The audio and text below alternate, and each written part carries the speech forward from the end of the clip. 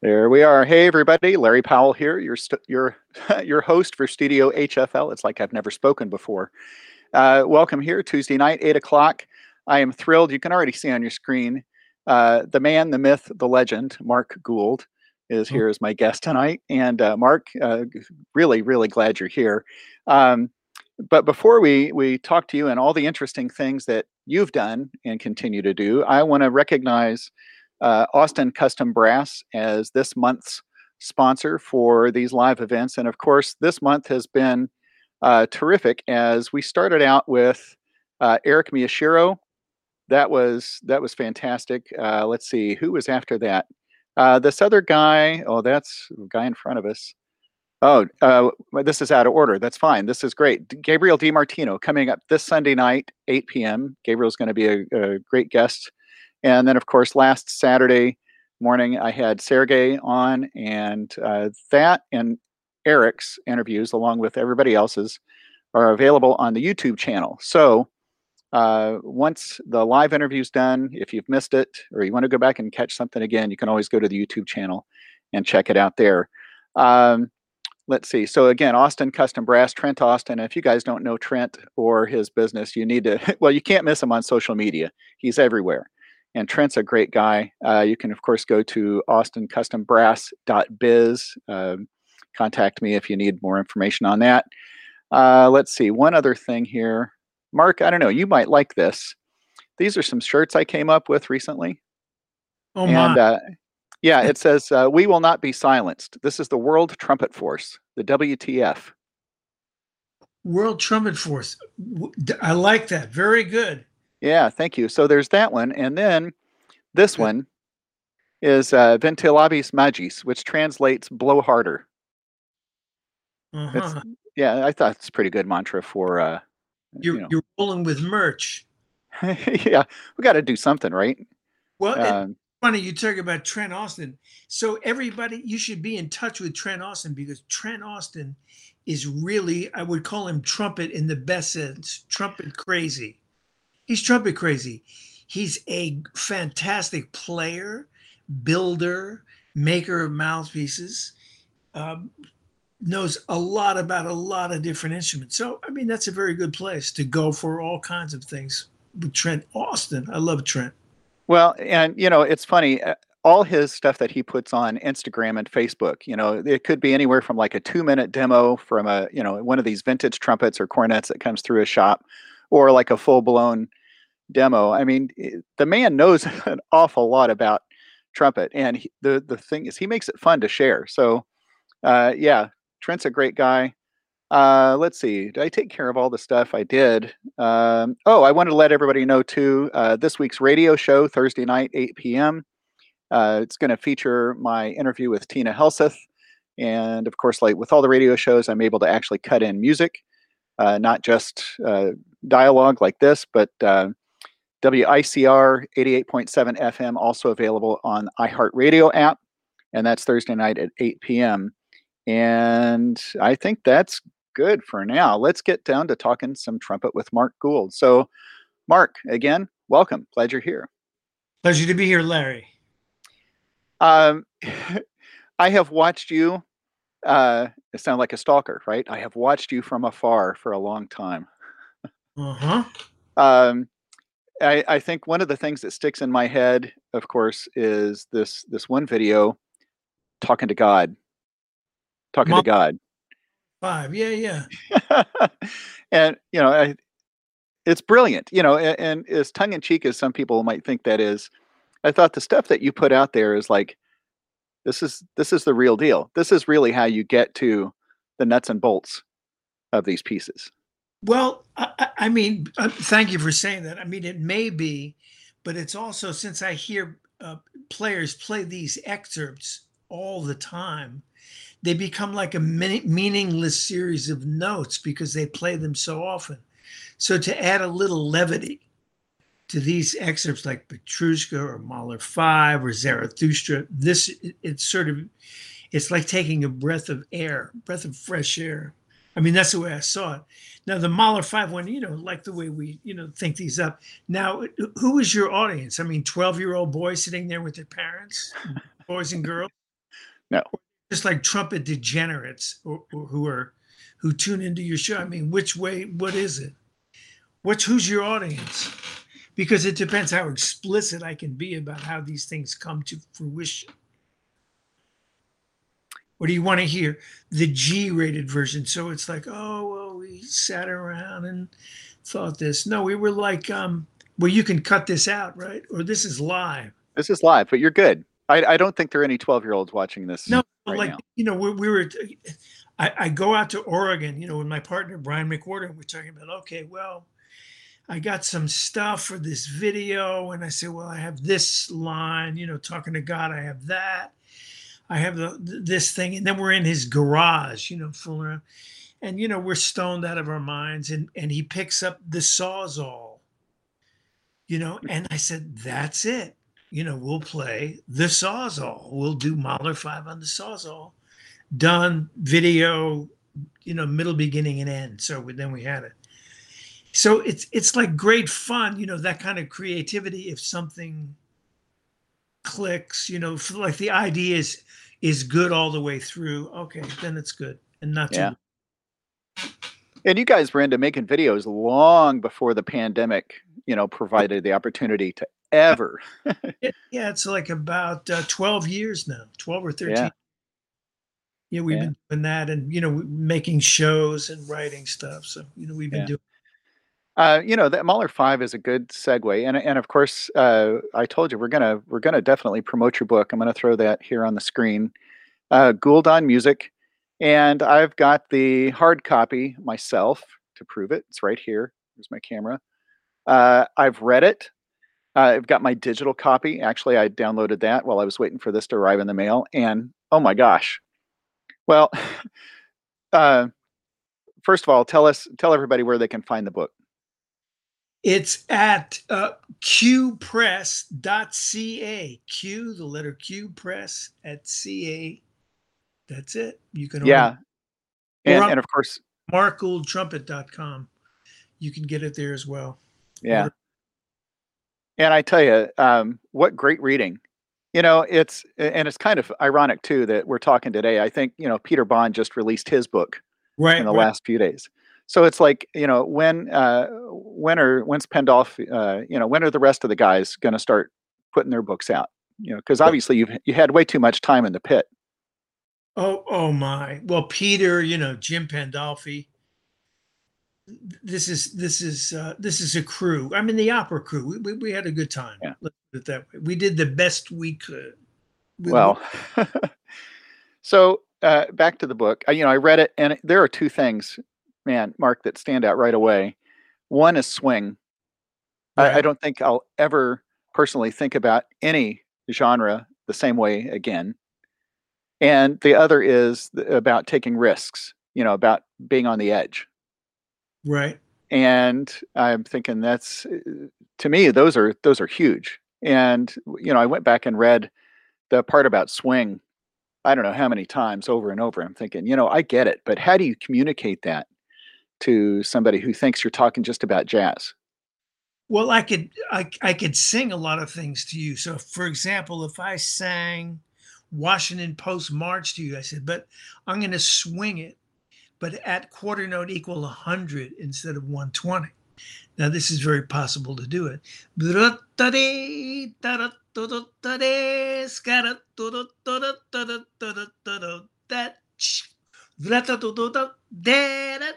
So I can get it in sort of a pocket there. Or else I could play it faster and play it on top of the time. But it's just a question. I would practice singing the things. So I could sing any passage to you anyway. Because I could hear it a lot of different ways. But it's basically when you look at a piece of music, right? You look at it and go like, oh, right, it looks like it goes like this about this fast, right? You evaluate that. Like yourself, you look at a piece, and it's like, well, it looks like it could go this fast. Mm-hmm. To work for me. It worked for me or work for the tempo. It's always flexible. You can hear things at many different tempos. That sort of thing. And I mentioned that in the book about practicing things at different tempos. really significantly different tempos Mm-hmm. and make it, Uncomfortable. yeah, and make it sound good at that tempo, not mechanically slower, but sound good at that tempo and really get it to be musical. And that also will change the way you think about a lot of things. If you Where hear, did where did you come with? When did you come to this idea of using the word swing to attach to that? well, I mean, this Duke Ellington don't mean a thing if it ain't got that swing. That applies to anything, right? I mean, Yeah, but I mean, how you came to applying it to classical music. well, I've always been told that by players I respected. Hmm. There was a flute player in the Met, Jimmy Politis, when I first got to them. Man, he would say that, very erudite man. And he would say that. He says, don't mean a thing, but ain't got that swing. That's about Mhm. Mozart for sure. Or Baroque music. I mean, if it's not swinging, I mean, I don't really, it's not that interesting. It could be correct, but if it has you're really playing the groove hard. I mean, this is fantastic. Well, and we've all been in performances like that where it's like, oh, the band is rocking. It's like sort of in a place where that's right. It feels good to everybody. Everybody's feeling good and feeling it. Doesn't happen all the time, but it can happen. Um, you think audiences pick up on that when something's in the groove, when something's happened? Immediately, immediately. Look at live performances of a group like Queen Hmm. with Freddie Mercury. It's like of that genre of music. And, I mean, it's not my music. It's, after my time, but I would go back and listen to this because I was talking to Gaunch, and Gaunch is a big Queen freak, Thomas Gaunch. Yeah. And he's of that age that he grew up with that. I didn't grow up with that. So I said, all right, I'll check it out. But watching Freddie Mercury, the swing of that whole thing and swinging with the audience, oh, yeah, genius, great.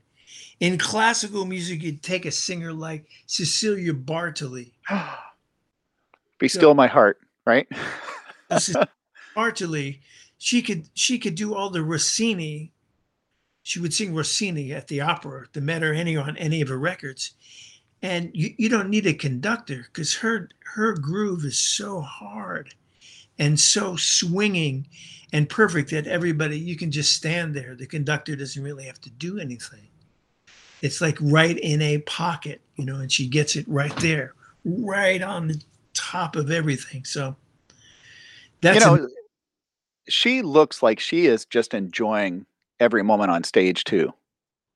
that I couldn't swear to that. I've never seen singers really, other than ready to cower under the bed in terror before they go out on the stage and singing an opera. Oh, I mean, my first year at the opera, I mean, I'll tell you this story. Franco Corelli. And Franco Corelli was a very, very famous tenor, like in the 1960s, 60s. And he was at the end of his career when I joined in 1974. Mhm. And the first time I saw him, I was standing backstage playing a stage band in Turandot at the Met.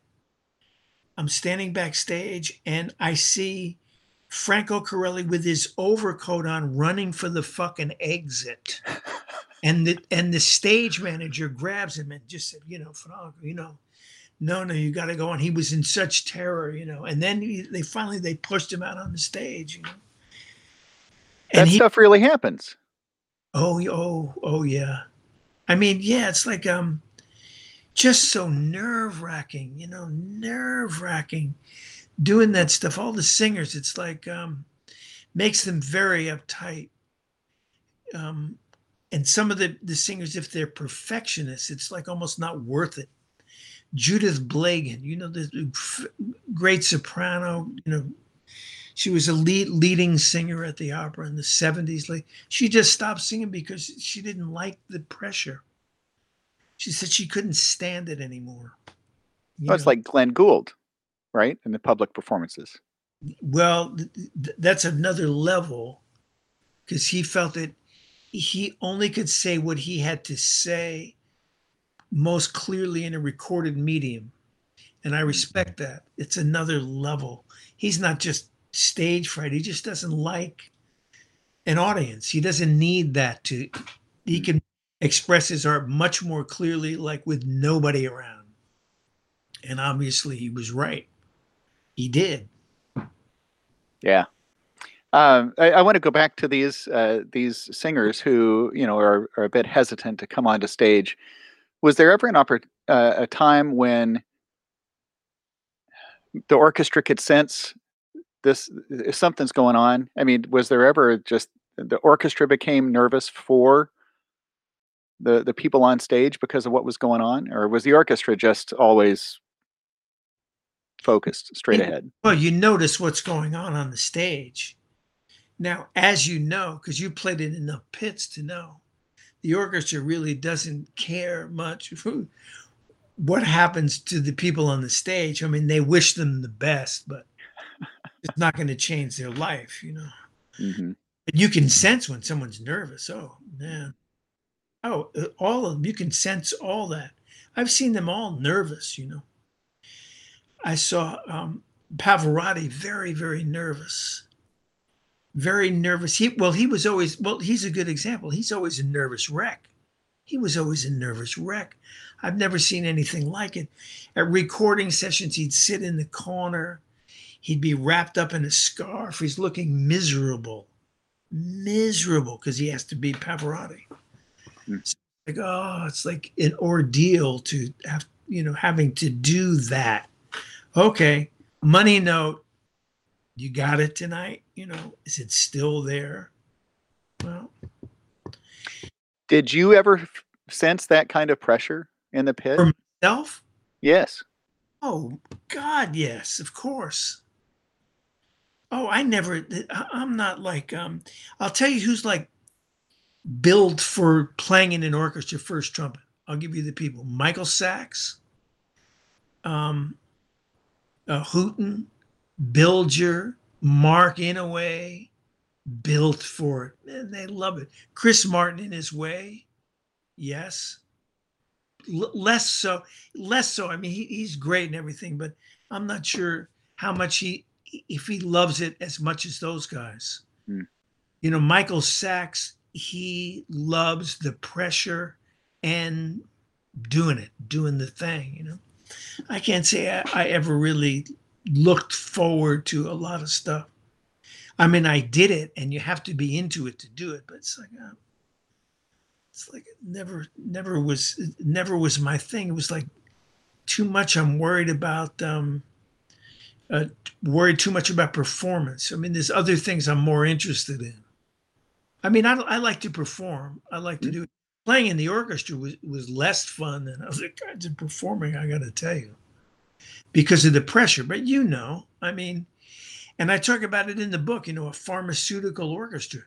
Everybody's whacking Inderal and everybody's very nervous and they don't want to fuck up in front of their colleagues. It's like it's like it becomes this thing. It's like, well, really? No, no, no, I don't want to go there. I don't like that. I don't like that vibe at all. I mean, it would be better, like, what the guys used to do to control their nerves was drink. So they were like a lot of alcoholics, and, like on stage, like Staliano, famous horn player in Boston, played like an angel, but, he had to get the mixture just right, the right amount of alcohol with, and then it could be extraordinary, just beautiful. But then, he might have overdone it once or twice, if you know what I'm saying. So, okay, but you joined the Met. Were you 16? Do I remember that right? You were 16? No. 25. 25. I was close. I was close. Okay, 25. Still young, especially for an orchestra of that stature, right? Yes. Okay, so think about yourself at 25, and then what did you say? 29 years later, 50. Well, I can't do my math. 29 years later. Right. Now you're able to look at both ends of that tenure, compare yourself to who you were when you got there and who you were when you left? Well, I never went to music school, so I never went to conservatory, so I never studied music like that.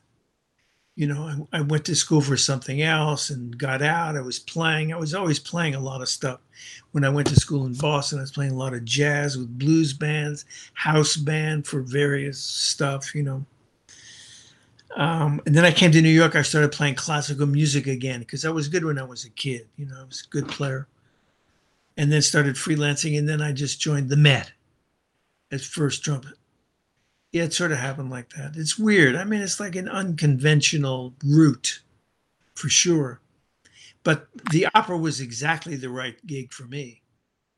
You know, they wanted someone who was like the counterbalance to Mel Broyles. Well, that's why I was just trying to remember. I think it was at 3 years. You were kind of given the easy stuff. While you were getting your feet wet there. Yeah, they didn't put you right because Mel always played everything. That was his thing to play the big stuff. So it's like I'm not coming in there and displacing Mel. He was not particularly warm and helpful to his colleague. Let's put it that way.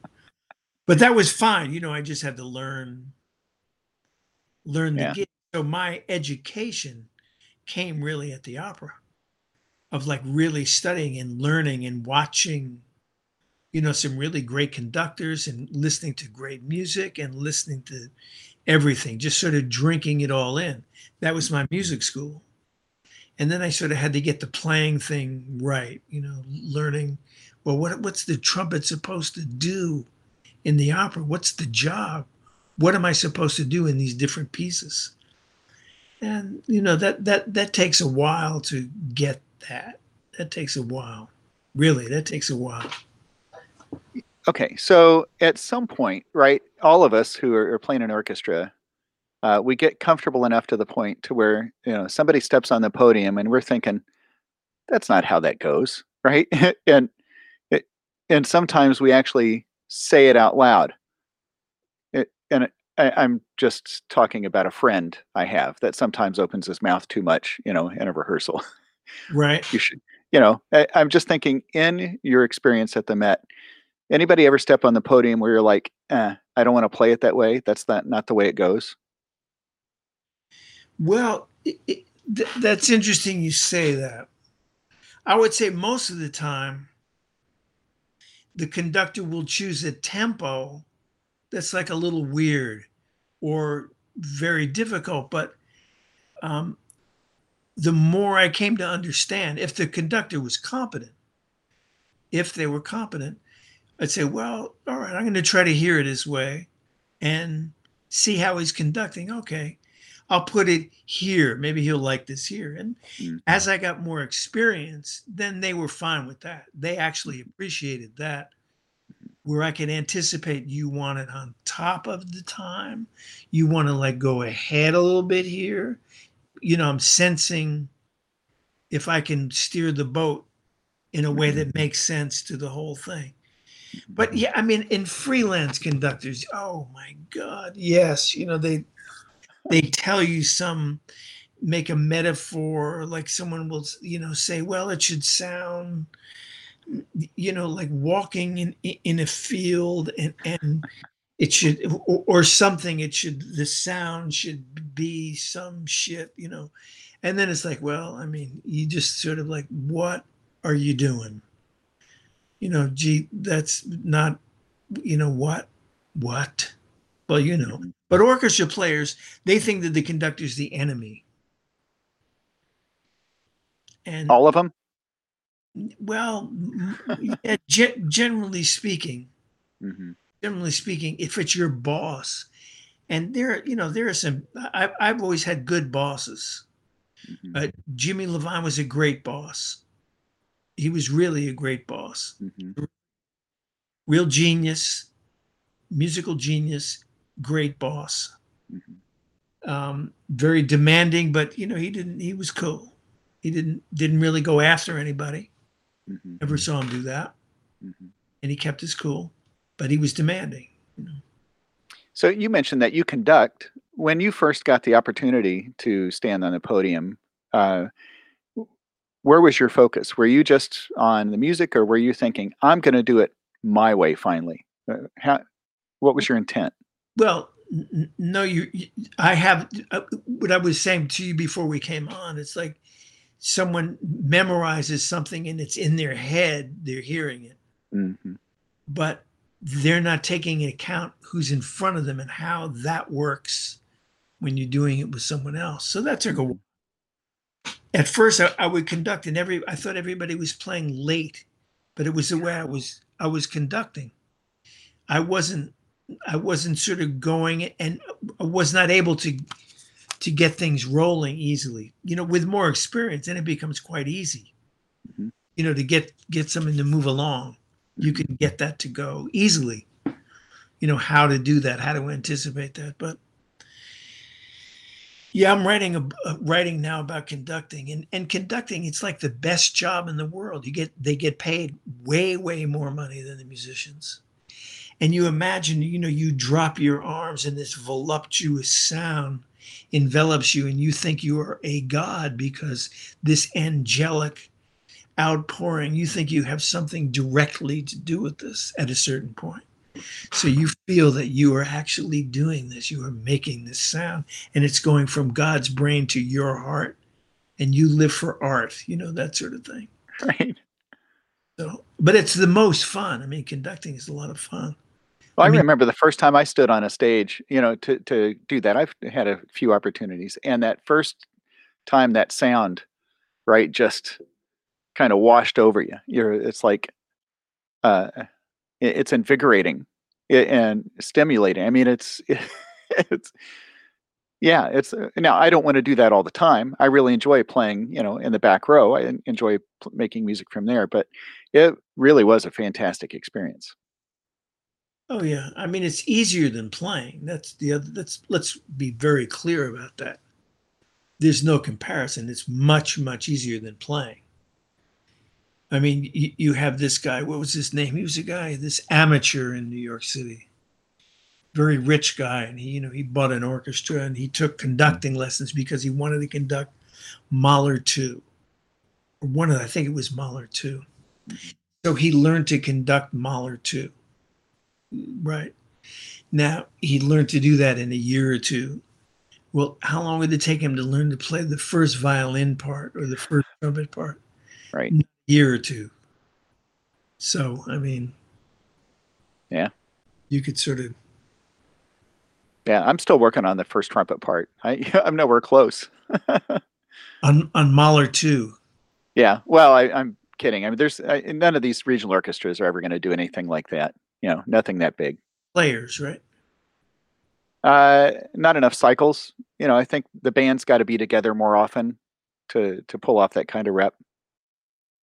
Well, if the strings can do it, then everybody else you could just knock it off. I mean, Hmm. you can do it.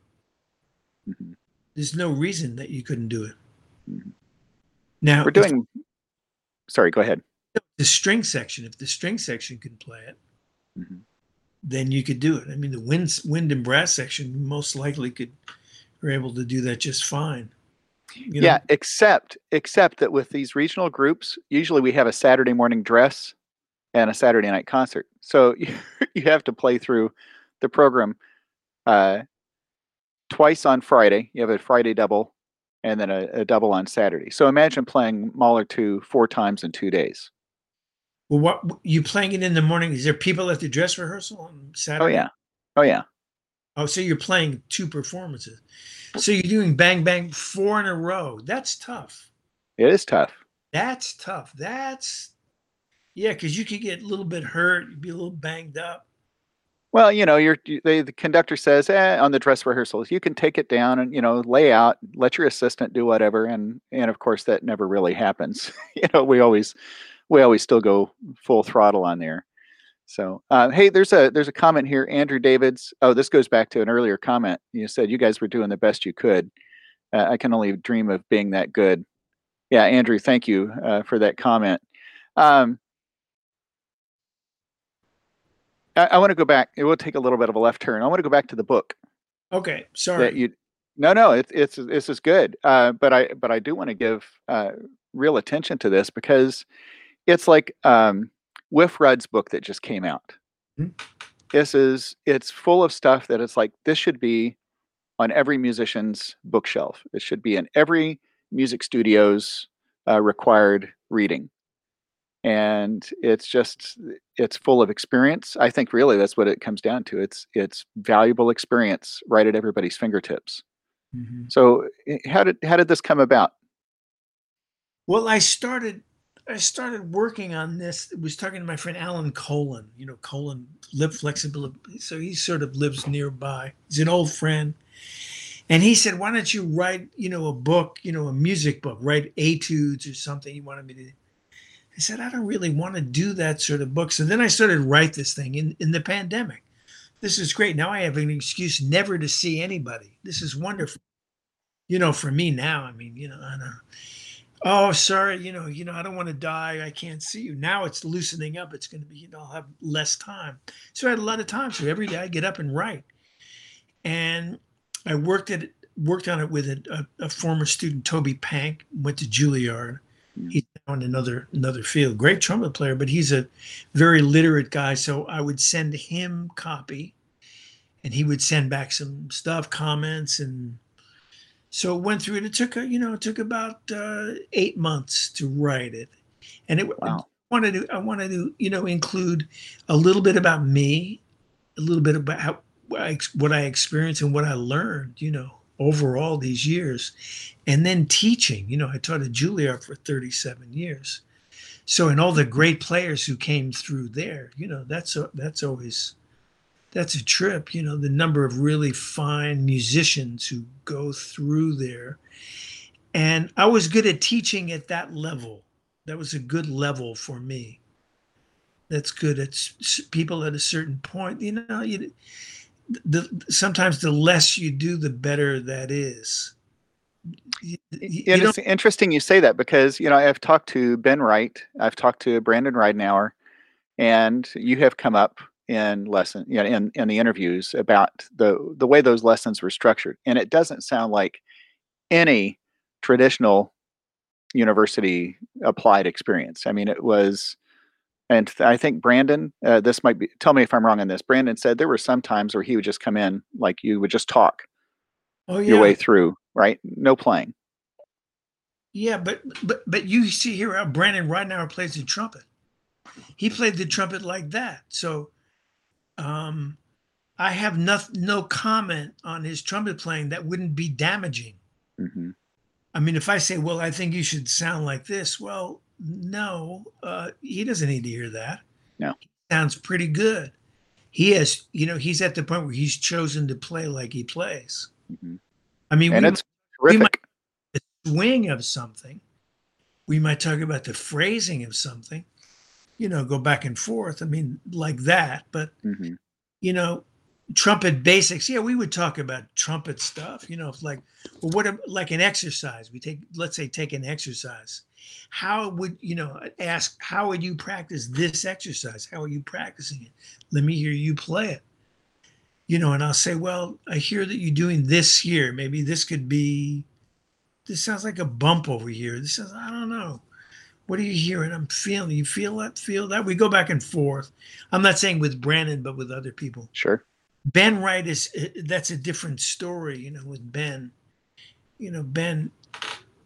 Ben he was auditioning for orchestras for like I don't know, it seemed like 50 years. He would keep auditioning. He would be in Washington, then Chicago Symphony, then he goes to Boston, but he would always win. He'd always win the auditions. And then he ran out of auditions, and I think he went completely crazy. He's stark raving mad naked around Symphony Hall in Boston with his trumpet, no, it's a joke, It's Yeah, of course. I'm going to see Ben tomorrow, so I'll tell him you said that. like that I said that live, that he's been running Oh around. yeah, it's there for all posterity. Hear that about Benny. And, David Wolf, a friend of mine and a former student, a trumpet player here in Indy. Of course, I think I introduced him to your Mahler 5 Right, video, so he's making a comment there. Hey, David, welcome. Glad you're here. David just shows up to all these things. right, He's another trumpet nerd. right. Uh, yeah, but Okay, so back to the book. Well, actually, before back to the book, I want to talk about teaching because in 37 years of teaching, uh, what were you? What teachers of yours were you channeling? What experiences that you brought from your well, I'm trying to think. Well, all your teachers. Well, when I was younger, I studied with Robert Nagel, and Robert Nagel, Stravinsky's favorite trumpet player. But I thought he was sort of a shitty teacher, and he didn't play enough for me. He only played when he was going out on the road with the brass quintet. Then he would play a little bit in lessons, and that was fantastic Mm. to hear him play. What a great, great player. He's of the level of Bud Herseth. That's how well he played the trumpet. Wow. He was something else. But he never, I don't know. For me at that time, when I think back to that time, I feel it's a bad feeling, not because of him, because of me, because I was not ready. I was just going too fast. I was, doing a lot of stuff, and I was that guy, going, Mhm. so I didn't So get had it I needed as I wanted. so had you slow down? Who slowed you down? Well, I didn't slow down. That's the problem. Now I'm an old man. I still haven't slowed down. I That's mean, good. well, in a way, I haven't slowed down. I'm still my brain has not slowed down. Have you been teaching through all this? Very little, very little. I do some classes, Hmm. and I have a few students from time to time. Hmm. But I'm not. I don't need to do the Zoom. I do. I still have one student. I do the Zoom, but it's rough. The Zoom is rough. Yeah, it's rough. Just because it's like not in the same room. It's like not the. And if they're students of a certain level, they need to be in a room where someone plays the trumpet for them, and so they get to hear it. Hmm. Oh, it's supposed to sound like that. So they will, if they're talented, they inhale that stuff. You hear it go, oh, like that. I get it. Really listening. So when they're coming to you at Juilliard, though, I mean, they're at the point to where uh, they don't need any of that fundamental stuff, right? I mean, they're at a level where you can really start to address musical issues from the beginning, right? Well, I'd say that's not altogether true because when you get to a certain level, then fundamental practice, you see the profundity of simple exercises, Mm. of really establishing simple exercises. So I would say there's a lot of discussion about that. Really, a lot of discussion about working scales, how to, how are you doing this? You're working your arpeggios, being able to play up and down, up and down. I mean, that's sort of it, isn't it? Right? And then sort of like to hear a sound where it's like, oh, that sounds like it's in the middle of the sound. Hmm. It's not, flat, or it's like sort of everything sort of working, your tongue, your position, it's sort of going, it's like a Hmm. going coming out of you. Hmm. So I think that yes, and Tony Plogue talks about this, about the profundity of simple exercises. But that doesn't come when someone's 18. When Right? they're 21, 22, they can do that. They can do that. Now, I'm not sure. Like I know Phil Smith, his father would rap him on the knuckles. I think if he made a mistake, but that was like a rough thing. And I'm not sure what Winton did, but they made Winton practice. I mean, it was like practice time. You Yeah. know, so they had that discipline very. Hmm. But of course, I mean, look at the talent. So So, are you practicing these days? well, I threaten to some days. I mean, I try to play a little bit every day, but I'm not really practicing. I'll play through a couple of tunes, maybe Hmm. play a scale, just to keep it on my face. But I'm not performing. Hmm. If I go to perform, I play a tune or something. It's not. I'm not going to play the Tomasi concerto with the Brandenburg. right. Those days But are. you're not retired. I mean, you might be retired from the Met, but you still intend to play and teach. Yeah, some. I mean, not you play, teach, be involved in music with projects, producing, blah, blah, blah, blah. Yeah, Mm-hmm. I'm active, as an artist. Yes. Yeah. I would say, I still make videos. I made one this year called Oh White Boys. I wrote the lyrics, little trumpet on that. I play and Yeah. sing. I should send that one to you. Oh, I'd love to see it. It's funny. I've always told people, I'm going to play taps at my own funeral. That's how long it's going to be. I'm going to play till I die. But that's kind of changed. I didn't realize that my own goals were going to evolve. And now I'm into the Suzuki trumpet thing, Huh. really into, starting to really look at teaching like 4 and 5 year old kids, By how to do this. by ear. Yes. Yes. That's a big thing to get someone, okay, play this note. Good. Play this note. Play this note. Okay. Yeah. So I just finished this course and it's terrific. It's just like all the other Suzuki violin stuff, and they do start to read at a certain point. But the point of that really is, I I always thought I was going to play trumpet and only trumpet. That's all I was going to focus on. And it's funny, how life starts to take these turns. And it's like, in 10 years, what if I'm not playing trumpet anymore? What if I'm just focused on, teaching? You know, I don't know where that's going to lead to. Yeah. I mean, it changes. I mean, of course, when I was younger, I would want to play trumpet all the time, all day, just show up and play. It didn't matter what it was. I'd play anything, wow, chance to play Mm. the, oh, that's great. Now, I mean, those days are gone, you know. So that's not as interesting for me. It's like I'd like to see younger people doing stuff. Okay. Yeah. I mean, I'm Oh, certainly not going to take a gig like, oh, you want to go play this? Well, no. yeah. How about this guy? He's great. I already did that. I don't need to do that anymore. It's not, it's like, okay, let somebody else do it. And I'll stick to writing and making stuff. So, Yeah. And speaking of writing, I want to go back to I don't know if it was your first book, but Orchestra Confidential. Was that your first book? yes, that was the first one. Yeah, that was terrific. I don't have a graphic. I should have loaded a graphic for that one, but we'll get back to that one in a second. So, I told you up front that the two things that impressed me in this book were, oh, there you go. Yeah, very tongue in cheek, but hilarious. But very true. Well, here's the thing. I find that everybody finds it funny except for the chapter about them. Oh, no, even then they have to find that funny. Not true. That's not true. They have to find it funny.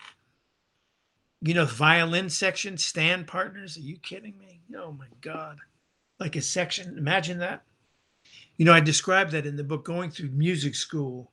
First, you start at Suzuki, you're on the violin and you're doing that. And then you get pretty good. Okay, you play, like little groups and like a little orchestra. But then you go to music school and you study solo repertoire and chamber music and all the great things. And then you wind up in the orchestra with 31 other people playing your part, your notes. And you have to get along and deal with that. And you're holding in your hand a fiddle that you took out a fourth mortgage on your house to buy yourself an instrument. Right. So I mean it's sort of funny. I mean it's humorous. And the But it's guy true. getting paid, 30 times what you're making, drops his arms and it's like coming out of him from God to him. It's great. I mean, it's like a bad joke. I had a great time writing this because, I was like working with Jeff Kernow on the Philly Orchestra. He did all the illustrations. Yeah. He's great. He's a great cartoonist. So that was Yeah, fun. he actually did the logo for Studio HFL. I don't have it up right now, but he did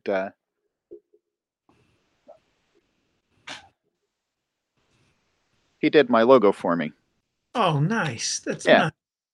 Jeff's a great guy. Um, Yeah, well, my wife is a violinist. I can't remember if I showed her that section in that book, but I may have to let her read that again and get her reaction. Really pay attention this time. Yeah, I'm sort of offended that, you haven't bought a copy specifically for your wife, to read. I did. I've yet to gift it to her. That's just the thing. I've got to. Yeah. Yeah. Okay. Back to this one. Risk. Talking about risk, and maybe I heard you even say this on another podcast. You're just talking about how you listen to trumpet players these days, and everything just sounds good, sounds safe, right? But it's like, Well, where's I where's would, the edge?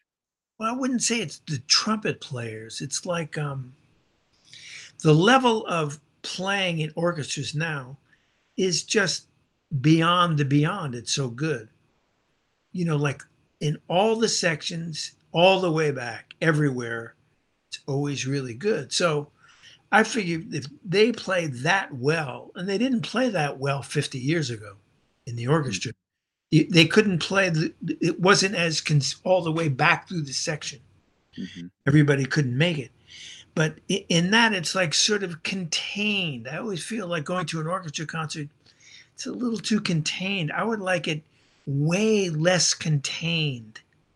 That's all. So it's not like individual player taking a risk. Well, on the trumpet, you sort of have to, calculate the odds. I mean, you can take a risk, but it's like, maybe not that one. You're not feeling it this time. Mm-hmm. But yeah, I mean, yeah, it's good to take risk. Mel Broyles took risk. He would do stuff. Bud Herseth would take risk like the trumpet was going to break. Sax plays more like that. It's like more in that style. I love it. You know. So I think I heard this part on a podcast, one of your interviews, but yeah, you would listen to people coming into Juilliard, right? Right. And you could tell if they could turn a phrase, right? You could tell immediately whether you were going to take them or not For me, yeah, that was for interesting. yourself. Yeah, I mean, there are other players who came in like really great and athletic, and you had to take them. Maybe they'd be less interesting to me, like sort of. But I feel like when I was there, it was like, for the end of that time, the last, I don't know, 10, 15 years, when Ray Mace is there. Ray Mace is a chamber musician, and he's also interested in someone. Okay, can you turn a phrase? I mean, if you could, I don't really care if someone 18 could bang out the Honegger and Trotta. I mean, it's not. I mean, okay. I mean, a lot of people get hurt Yeah. practicing Honegger and Trotta. They get hurt. It's like, what are you doing? Like figuring out how to do that. You know. Well, you know what I mean. You must Yeah. see. You must see it. You talk about Uh, the man who plays in the Muncie Orchestra, the farmer. oh, So yeah. right, if he said, okay, you have to learn this, the Honegger and Trotta, he could come back. Maybe he wouldn't be able to play after that. His playing would be all messed up. He could be. I'm not saying. Hmm. Hmm. Maybe he could, kill it. But you know what I'm saying? It's like that. I do. One of the cool things, of course, about YouTube is, you get to listen to great performances, but you also get to watch. And one of my favorite people to watch these days, of course, is Hookon, coming out with all the Charliers. And of course, I love the way he plays. I love the way he sounds, but I like watching him too. It's like, oh, that's what efficient playing looks like, right? I mean, it's just, he seems relaxed, everything flows. I don't know if you would agree with that. You don't have to agree with that, but that's the How could value to me of YouTube, being able to see it. I not agree with that? You know what I mean? I mean, if you see it, it's like, well, okay. I mean, I couldn't stand up at any point in my life and play one Charlier Etude after another. And the other guy's Jim Wilt in Los Angeles. Oh, right. And then other things that I've heard, I said, wow, what's his name? The guy in somewhere in Eastern Europe. can't remember his name. Just beautiful, beautiful playing. Mm. Wilt, knocking out one etude after another. So I mean, and I've told him this that I actually hate him for that. It's like a great jealousy and envy. Yeah, yeah. Um, Pink Baby Monster. Yes. Where'd that come from?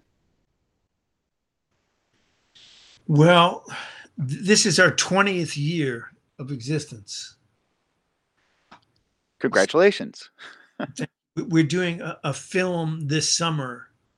It's like a retrospective. We're going to go through that. Should be. I think it'll be great. It'll be very funny. We're looking forward to it. So we're meeting out there in Oregon. We're going to spend a couple of weeks doing this. So, but Pink Baby Monster started on September 9th, 2001. And I was hanging out with a friend of mine, an artist, an old friend of mine, visual artist, and we were just hanging out one Sunday, and he said, we should do something. How would you just sum up the American culture? And he said, well, I think maybe Pink Baby Monster, this baby who's like naive, voracious, insatiable, spooging all over the world. This, right? And then 2 days later, they fly the plane into the World Trade Center. Yeah. And everybody reacted. Most people, how could they do that to us?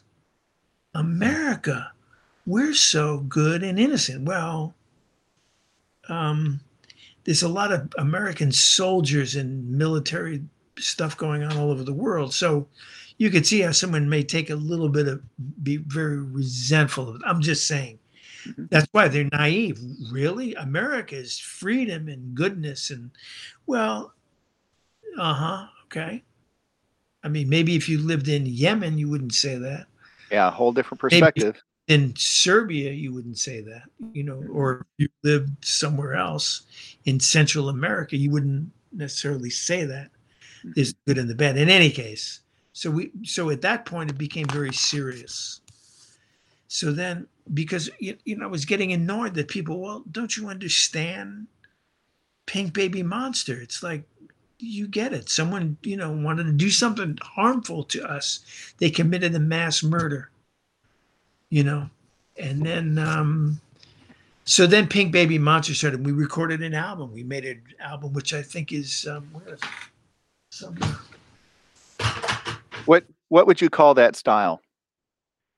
Well, it's like, it's shining. It's There you shining. go. Yeah. Well, it's like hip hop influenced, electronica influenced. There's a lot of trumpet playing on it. So we did all the music, and I wrote all the lyrics. I wrote this whole thing and produced it with Brian McWhorter. I think it's on Spotify. I think it's a good record. I think it's an interesting record. I'm very proud of that work. But after that, I didn't want to do politics anymore. It was sort of political, because it's like, the only way to get things across is if you're funny. If it's funny, people will look at it. So you're not banging someone over the head with it. Not that I think the record was banging anybody over the head with it, but and we did the record, and then we made a video. I Live for Art. There's a track on the record. Mm-hmm. It's electronic. It's I Live for Art. And we did a video that actually got, won some awards. It got played all over in some art exhibitions. But then we got in trouble at Juilliard because they pulled it. It was before we invaded Iraq. I Live for Art, and it's the music is Tosca, from Tosca. Okay, Lucio Vanestella, the aria in the last act of Tosca. And it was that over I Live for Art, and it's the planes going into the building. So it's a commentary on Karlheinz Stockhaus, and said that's the greatest work of art in the history of the world, is that, because look, billions of people saw that. And it played over and over, and it was like something like, holy shit, you just can't believe it. And then these things, right? Yeah. This thing, it's operatic, beyond operatic. And it's and its horror, the scope of it, and how it changed the world after that. It changed the world. That event was world changing. That we saw it. It's like captured on all these cameras. It's an extraordinary moment. Mhm. You don't So have why pull the video, right? I mean, what was the point behind that? for them to pull it out of because they were afraid that it would be a danger to some of the students there. No, they didn't. They didn't want to put it on in a show. So I mean, they pulled it. The newspaper wrote about it. It's like sort of Mm. it was like a big mess. It's like a big mess that I really didn't want to get into that. Yeah. But believe me, I get into more messes all the time. If I do make videos, and the videos I've made, I mean, it's gotten me in hot water. You Well, know, I noticed Petrushka's not out there anymore. right? That there's reasons we had to pull that down, but um, that may go back up. We'll see. I I mean, mean, talk about edgy, right? But I saw all the humor in that. well, it's very fun. It's supposed to be funny. It's a parody. Yeah. Yeah. So we did it. And Well, I hope it goes back up at some point. Um, so, what about the stuff coming out this year? How does that compare to where you started 20 years ago? Kind of in the same groove, same ideas, or maybe not same ideas, but same focus. um, well, I did one old white boys, Hmm. and it's to the tune everyone knows about old white boys of old folks. Just like taxes, they don't ever go away. They got lots of stuff, but it's never enough. Yada yada yada yada. Mm.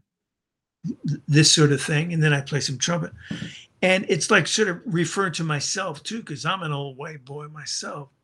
Now I'm an old man, so I think it's very funny because look who we got. We had Donald Trump and Joe Biden, Bernie Sanders, Nancy Pelosi. Everybody's 80. Hmm. They're older than I am. Hmm. What is going on? Right? It's like sort of this thing is fading away. I mean, I don't know what comes after it is any better, but maybe something will be better. Maybe. Maybe you should run for president. I mean, I already did that. Didn't you see my campaign? No, are you serious? Yeah, yeah, we did it in what was it, 2012. And that's right. I did a thing like "Fuck You, I Got Mine." That was a tune. That was my campaign song. What you need is somebody to organize a super PAC for you, right? It's like, Yeah, thank you, Larry. Thank you for volunteering. yeah, I'll do it. I'll do it. You know, just I also have to be in charge of payroll, right?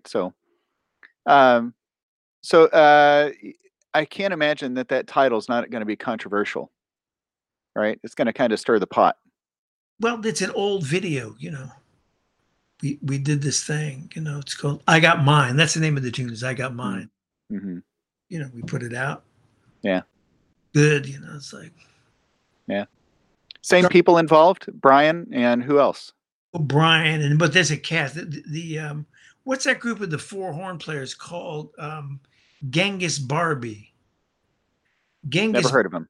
these four women who played the French horn, and they were in it. My son Sam was in it when he was like 12 years old. He was in it dressed just as I was in a white suit. Mm-hmm. Mini me. So we did that video. I got Yeah, mine. I like that one. yeah. Um, is your son still a musician? Well, No, maybe you didn't say he was a musician. You just said he was in the video. Is is he it? a musician? Well, he plays. He's a good pianist, Hmm. but he's just finishing Harvard. He's going to MIT for a doctoral program in computational biochemistry. So he went in a different way. Holy cow! Yeah, He's going to make more in his first year than you made your entire career with the Met, right? could be. I wouldn't be surprised. Yeah. Are you still in touch with your colleagues from the Met? I mean, not all of them, sure, but See Pete Bond every week or many weeks, and we have a Zoom call. We all get together. hmm And Pandolfi was on. I saw him. But hmm yes, I'm in touch with those guys, those trumpet players. Yes, I'm in. hmm Yes. To be a fly on the wall all those years and overhear what was going on in that trumpet section, I think that would be the best book, the best play, the best. Well, you could make an opera out of that, right? Oh, oh, I mean, you have to understand that Jim Pandolfi was in that section. So when he was in there, when Pete Bond came in the orchestra after Jim Pandolfi. So hmm Pete Bond sat between me and Jim Pandolfi. So that was an education for him. It was very funny. We'd be going back and forth. I mean, it depends. Pandolfi's very very funny. But every time I speak to him now, I said, Jim, got to get this out of the way. You're the greatest trumpet player on earth. Okay, now we can talk. I always tell him, you're the greatest, man. You're the greatest. Yeah, thanks, Mark. Thanks, Mark. Was that prerequisite for actually being able to have a conversation? Well, that's our joke. Oh, okay, I got it, got it. So, well, it's nice to know that you're still well. I mean, active is not the right word for it. I mean, you've been writing this. Has this been selling pretty well for you? Yes, it's actually doing very well. The feedback has been fantastic. I mean, people are really enjoying reading it. hmm You can open up anywhere and just start reading. So it's there's a lot of stuff in there. You talked about on swing. There's stuff on teaching advanced students, on teaching not so advanced students. So I think Yeah, I'm very gratified by the reception it's received. I thought the book was over, and then I get to the appendix, and it's Right, like that was some of the best reading, right? And in fact, I just opened to the genius of Mel Broyles, right. right? And that in itself, uh, uh, well, I mean, it's not a short story, right? But all brilliant writing. It's just kind of funny that you made it an appendix. Uh, Well, I didn't know why it was. I wanted to put it in there. Now it was reprinted from an ITG journal, so I had put it in there, and it's been making the rounds. It's been around, so I Hmm, figured, okay, I'll stick it in here. Talk about someone who was like a great character. right. A character. There are very few characters like that anymore. So Mel Broyles. I mean, you could ask like all the guys who played with him. Jim Pandolfi and Pete Bond and Jim Ross. They have a lot of stories about Mel, and it's like they're blown away by Mel. Mel is just such a character. What a character. Oh my goodness. So once he was gone, did you ever have anybody come in, a conductor come in and ask for that? Mel was gone. Could you deliver what Mel used to deliver? Well, no, I mean, I didn't play like that, but I mean, I could play Wozzeck, Salome, Electra. I mean, I could play this stuff. Now, when he played it, when he was at his height, I loved hearing him play that stuff. Wow. Playing Electra, I mean, really, really exciting. Just beautiful. Exciting. That stuff is written for him. And it's not just the volume, right? Oh no, it was just the whole thing, the energy, the playing. I mean, he was quite something.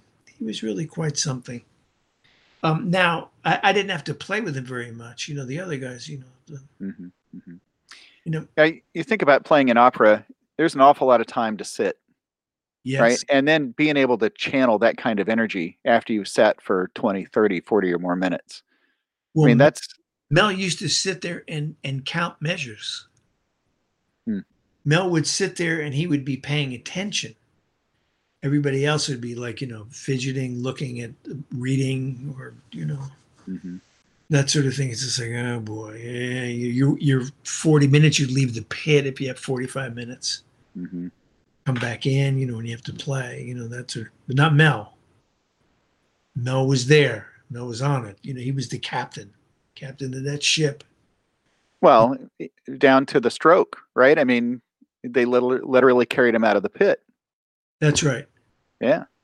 But he came back after that. I know, but I mean, that talk about dedication. He said he had a stroke, but then they propped him back up in the chair and he finished That, finished the.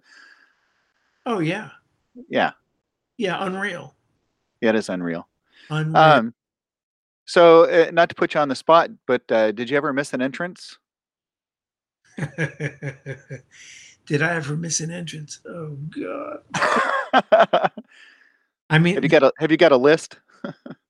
oh, they're infamous moments, infamous moments of missing entrances. Many over the years, some of them really bad. Hmm. I mean, there was a time when they forgot to call the stage band up to the stage. And, we ran backstage. The backstage conductor's absolutely flipping out. Where the fuck are you guys? God damn. Few people, straggle in and maybe play a couple notes. Yeah, But yes, I've missed entrances. yeah. I mean, Oh, it's going to happen. Of course, it's going to happen. oh, it's going to happen. Now, Yeah. the hardest things I've never missed an entrance in Wagner. Wagner, you got to sort of, when you play, Wagner is in a certain way the most difficult things to play. Because as you say, you sit there for 45 minutes and then you have to be pulling the sword out of the tree. That's you playing the sword mode of ba bam, bam, ba bam, bam, bam. And it always feels horrible because everything has been going and you're like cold and you're hearing like a sort of a C major chord tremoloing behind you, and it's like, well, you maybe subtly want to adjust to some pitch you're feeling. That was funny. So I mean, it's hard. So Pandolfi asked me, well, how do you prepare for Wagner? He said, what do you practice? I said, the best thing is don't practice at all. Practice very, very little because you have to be fresh enough that you feel you can pick it up and it's going to come out. Notes are going to speak. Mm-hmm. Because you might have to come in and play something very soft, but it's exposed. You're playing stuff that's exposed. Mm-hmm. So it was like that. Don't. I, favorite composer? I'm a big fan of Puccini, but do you had favorite composer that you played over the years? Yeah, I love the Puccini. I loved the Puccini and the Verdi the most, and Mozart. Mm-hmm.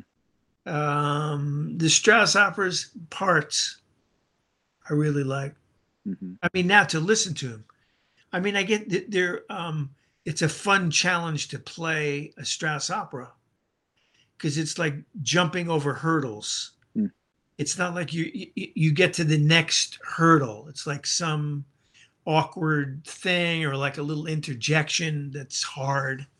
Mm-hmm. Somebody's like, well, that's not really particularly fun. Frauenschat, the woman without a shadow. That one's kind of fun to play. There's a lot to play, and there's this beautiful chorale at the end of the first act, extended, long, that goes on for a long, long time. It's hard, but it's fun. Nice to play stuff like that. I hear you and Peter talk about, oh, the aria at the end of this or this part of this opera, and I'm thinking, in the orchestral world, it's like we really are two separate things. It's like you could ask me about a Mahler symphony or something like that, and I'd be like, oh yeah, I know exactly what you're talking about. But Right. you guys, it seems like your favorite parts to talk about are not necessarily always the best trumpet parts. It's like, you're talking about the melodic line or the solo, however you want to say it, in the soprano aria here. Oh yeah, the music. I mean, you start to get to enjoy the music. You're in the theater. Mm-hmm. Working in the Met is working in the theater. I mean, over the years, I mean, I got to know all the stagehands and all the people who would work backstage, on and on and on, all the dressers, everybody. It's like a gigantic place, Hmm. the electrical department, this department, this department. And they're all around and they're in the cafeteria yet. So it's like 1,000 people work there. So, there's a lot of people coming in all the time. So you're just one little part of this big machine. Yeah. You're doing your gig. So, Yeah. and everybody knows what they're supposed to do. And it's amazing how well it runs. Hmm. I mean, it Have you really, been back? Sorry, oh, have you been back since you retired? Yeah. I'd like to go to the opera. I like to go as a spectator in the audience member. Oh, I love it. I don't Do miss. you? I don't sit there. Wow, I wish I could play that. No, no, Yeah. I'm enjoying the opera, enjoying the Do you? music. Or if Do I you go, let the guys know that you're there? no, no. I mean, I just go. I don't. I'm not hanging out down there. Hey, Hmm. it's enough. Now it's been a long time, so most everybody's gone Yeah. from when I was there. Yeah. But it's great. I mean, it's like the Met. I would think this. We're sitting in the pit, so I'm sitting. That job is like sitting in the exact same geographical location for year after year. And if I went back 100 years ago, when they premiered Tosca at the Met, it would feel the same way Hmm. and essentially in the same place, playing out of the same part, playing the same part. So it's like, oh, okay. So it's like, Rip Van Winkle, go to sleep, you wake up and you're still Right. playing. But it was great. We didn't play, it was not like a Broadway show where you play the same exact thing year after year. But so, things would come in and out of the repertoire. Yeah. But I always liked the Puccini. I loved the Puccini. It was nice. Well, I think I'm drawn to that just because it's so fluid. That's the best way I can describe it. It's just so fluid. It's so. I last year or a couple of years ago, I went to see Madame Butterfly at the Met, and it's a beautiful production. And the music, and the marriage of the music and the libretto is just perfect and genius. Beautifully written and orchestrated. Beautiful tunes. It's just man, it's like very, very high level stuff. It's the best ticket in town, to go to the Met, see something like that.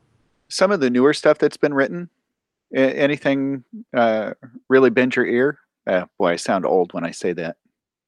Yeah. I haven't seen too many new things. I didn't see Nico Mm. Muley's thing. I didn't go at that point. Hmm. I don't remember why I didn't, but I was not involved in that. Hmm. What else? No, I mean there were some things I saw the Nose. They did a new production of Shostakovich's Nose. I didn't care for that so much. Hmm. I didn't like the production. I think the music it goes on too long, but they should So we, appoint me music director. I'll do it.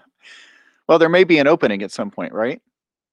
Oh boy, Yeah, yeah, but yeah, I know that's. I don't think you'd want to show up for all the extra rehearsals, right? It extrovert wouldn't it be fun just to show up there for the performance and do the gig, right? as a player. Well, as or a conductor. I mean, I mean, to come hold and conduct the opera. yeah. That sounds like a great deal of fun. Me, Okay. that would be tough. Now, a symphony orchestra, that would be fun. That's much easier. Opera, you actually have to, you know, keep things Oh, going. yeah. Yeah. Able to coordinate the stage in the pit. You actually have to do a job. Right. Symphony, not so much, not as Yeah. much. Uh, we'll wrap up here, but Brandon Ridenauer, his dad, Rich, piano player, um, they came and one of the regional groups I play with, they were doing a performance. Well, it was a time when we had just moved our downbeat from 8 p.m. to 7:30 p.m. Oh boy. So 7:30 comes and our music director is not even in the building. And so Rich just stands up. They come on out And he stands up in front of the orchestra, and off we go. And about halfway through the tune, our music director walks onto stage. Of course, big applause. Big smile on his face, and of course, everything was fine. But yeah, you're right. Yeah, that could happen. You walk in cold, or anybody really could start the anybody could start the bus and start driving, right? Yes, they could. Yeah. And you could conduct an opera at the Met if you didn't know what you're doing, if the right personnel was there, people who knew Hmm. the tune. Yes, you could do it. But it wouldn't be easy. Like if you had to go in at sight read at the Met, something like Tosca, that would be tough. If Yeah. you were a player, because everybody knows it, you don't. All the little subdivisions, and it's very confusing. Yeah. I'm sure I would step in every hole. Yeah. They- So, hey, Mark, this I know we kind of bopped around on different things back and forth to the book and whatnot, but I think we covered some really cool stuff. I feel like got to know you a little bit better. Looking forward to some of this new stuff coming out too. And you've got to send me. When's it coming out, or is it already out? The Old White Boys. yeah, that's already out. I think it's on YouTube. I think it's on YouTube. Old White. Okay. I think Yeah. it's the Monster one. I did it. Okay. Well, I'll check that out. But thanks for taking the time to be here. I really appreciate it. Great pleasure. I enjoyed it. Yeah. So hang on for just a second. I'll wrap things up here.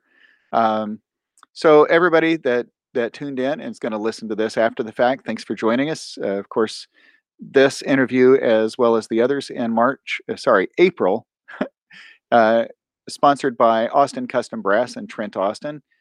Be sure to check them out. Oh, we got a couple of late comments here.